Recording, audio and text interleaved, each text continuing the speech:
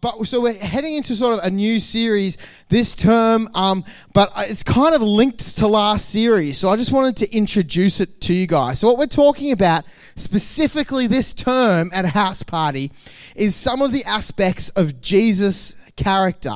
Because last term we talked about identity and about how we could choose a character and how we could look to some other people for what we might like our character to be at some point in the future. We could pick some of those aspects of our character. And at Gateway Youth, we think that one of the best people you can look to is Jesus. So we wanted to look into some of the aspects of Jesus' character. But before we jump into that, we've got a very special speaker to kick it off for us. One of them that was really important to me was to let you know that if you're not super into the whole spirituality thing, you wouldn't call yourself a Christian, you're like, what's the deal with Jesus? That's cool. We're super glad that you are here.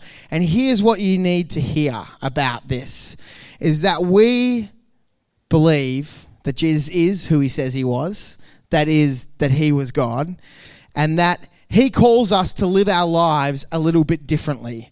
And not just because we have to or because he tells us to, but because maybe the way when we do it ourselves and we live life how we naturally want to do it, that it doesn't actually always work out that well for us.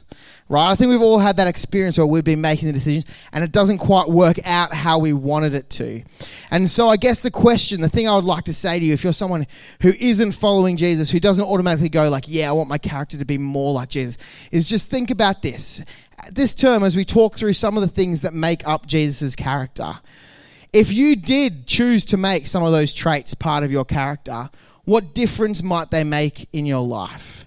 And if you were to make those changes and your life was to improve, and not because it works how you think it will work, but because it actually works differently to how you think it should work, whether your life will be better and whether maybe that points towards the fact that Jesus does have something to do with your life. Is that cool with you guys? Awesome. That doesn't sound very excited. That's okay. You're trying to get rid of me. I understand. So that person who is actually coming up to speak is a very excellent speaker. I'm not saying that just because she's my wife, but she is my wife. She has studied the Bible. She's not just some chump like I am. No, she's done some Bible study and she is super talented as a speaker. So can you please give a big round of applause for Hannah? Singe isn't a chump. What do we think of Singe? He is all right. Did we have a good Easter, everybody? Good holidays? I always find that, when you've been on holidays, the thing that you need sometimes after a holiday is an actual, holiday again. And we got one with Anzac Day. How good is that? I'm just going to move that in. Very, very cool. Does anyone still have chocolate left from Easter? Well done. Well done. Singe made a good move this year, and his theory was, I just have to get Hannah more chocolate than I have, as in that he has, so that I wouldn't steal his chocolate. And it's worked brilliantly. I haven't taken any of your chocolate yet, have I? Well done. And like Singe said, this term we'll be talking on the character of Jesus, what it looks like for us to follow him. And tonight, the aspect or the character of Jesus that I'll be focusing on is how Jesus had compassion and grace for those around him, and how we need to show compassion and grace to those around us. Sounds simple, right? Yeah, easy. No, it's not easy. You guys live in the world, right? How easy is it to just be not frustrated, calm all the time, show empathy to people who annoy you? Who has siblings in the room? You guys know what I'm talking about. And you know what? If I'm honest, I actually find this really hard. A funny side note is that my name, so the name Hannah, actually means full of grace or gracious, which is kind of a bit odd. And then to make things worse, my middle name is Grace. So which obviously means grace. So I'm kind of like full of grace. I don't know what my parents were trying to do. Maybe they were just trying to like be really hopeful and like pray for like a really gracious, compassionate daughter. And that isn't exactly how I would describe myself. I don't consider myself someone who is naturally compassionate or gracious. I tend to lean on the side of, you know, if you've kind of made a stupid decision, well, you're probably going to get a stupid outcome. Now, it's not like the worst thing. I'm not a horrible person, but like I said, it doesn't come easy and it doesn't come natural to me. And the reason I tell you that is for two reasons. Number one, I don't want you to think that I've got this all together or that I'm somehow perfect, because that is not true. I'm definitely preaching to myself tonight as well. And number two is I don't think that compassion or grace actually comes naturally to any of us. And you only have to really think about it a little bit. Think about if you were to open the newspaper or turn on the news, or scroll through Facebook, wherever you're getting your kind of local news, what would you see? Would you see stories about everybody just getting along really well and how there's no fuss in the world, we all love each other, and we all treat each other with compassion and grace? No, that is certainly not the case. And I was thinking about maybe like a personal story to describe how I don't think we're naturally gracious and naturally compassionate. And I thought about the times where, like, Easter related again, where I've got my Easter eggs, and like we used to have an Easter egg hunt like every year. Like there was, 4 of us kids, and we'd all look around the yard and try and get as many as we could. And there would always be a time where one of my siblings would like grab one of the eggs of mine. And like if I was compassionate and gracious, I'd probably say, here, oh, I noticed you clearly need another chocolate egg. Would you like another one? That never happened. My instinct would be to just try and either grab it back or steal one of theirs. I think it's pretty obvious that we aren't naturally gracious.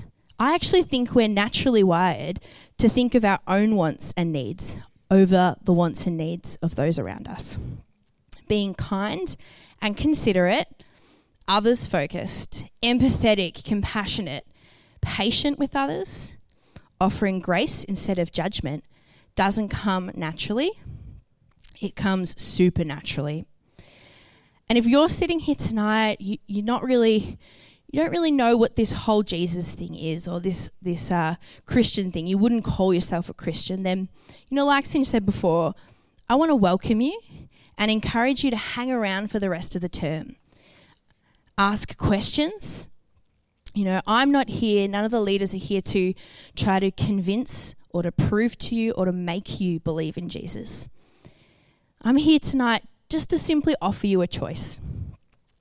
Do you want to live for yourselves and live in a world where those around you live for themselves? Or do you want to live for something greater and in a world that is concerned for those around them? You know what, let's have a little look in the Bible at a story that I think really teaches us compassion and grace. So the story is from Luke, and I'll read it to you. It says, one of the Pharisees. Now, first up, a Pharisee was like one of the religious people of the time. So one of the Pharisees asked Jesus over for a meal. He went to the Pharisee's house and sat down at the dinner table.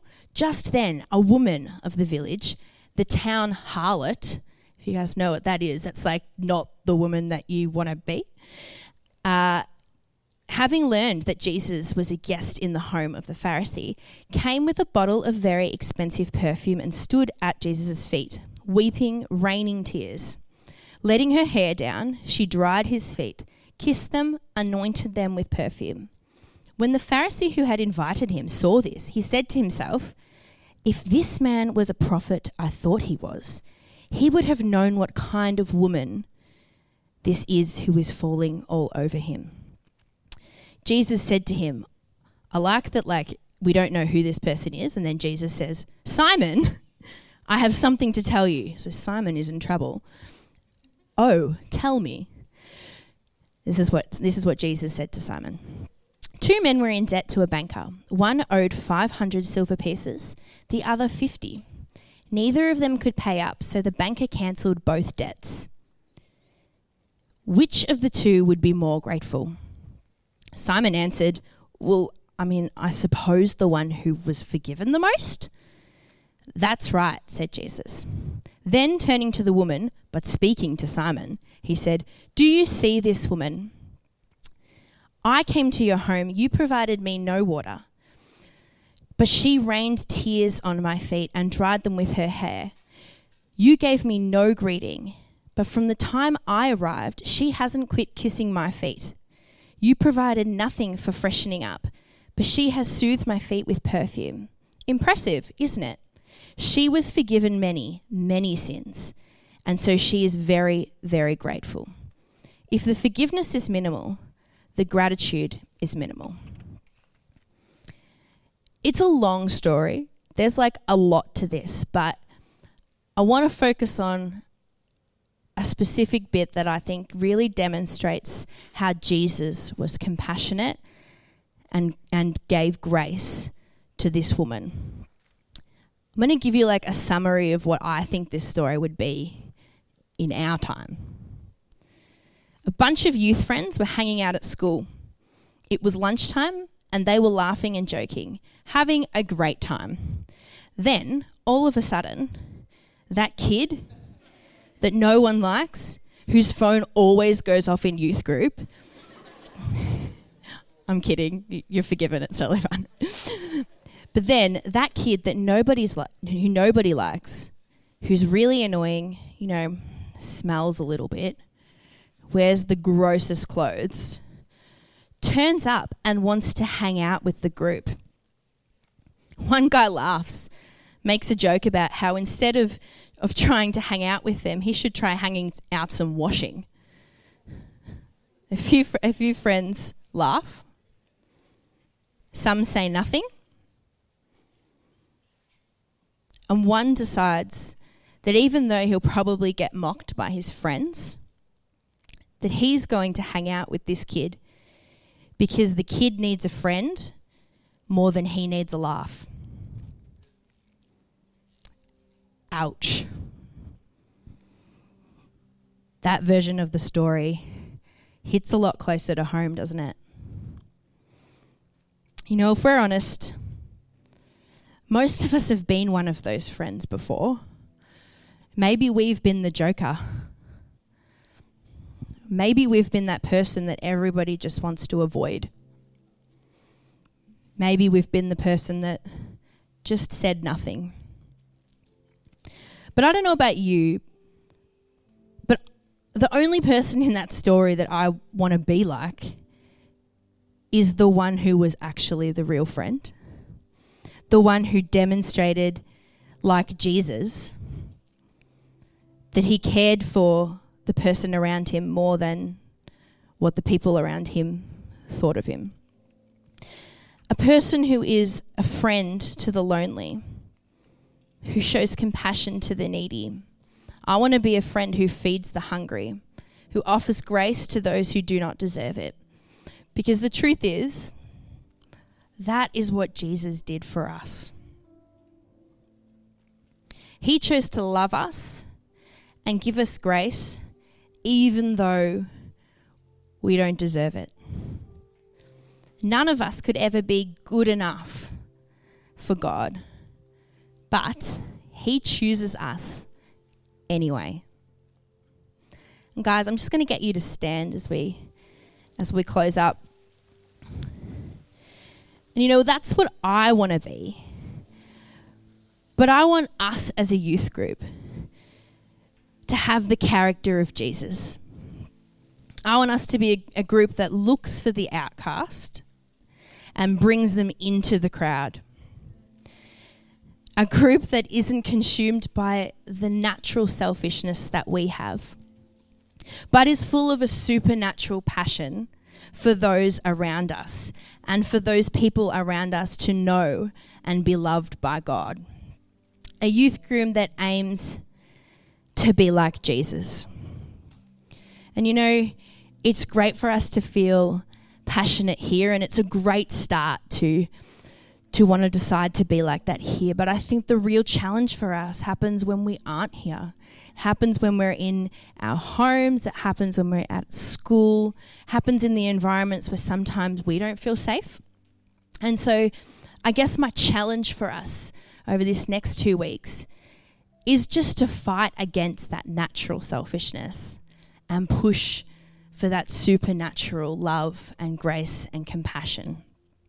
So I want us to go away and really think about that and come back in 2 weeks' time being able to actually share a time that we've been able to push through. If you guys just want to close your eyes, I'm just going to pray. God, I thank you that you've seen each and every one of us tonight, God. I thank you that you love us, that you loved us so much that you sent your son Jesus to die for us, even when we don't deserve it. And God, I just ask that over the next 2 weeks, you challenge us to stop thinking just about ourselves and to think about the world and to think about others just as you think about us, Lord. So in your precious name, amen.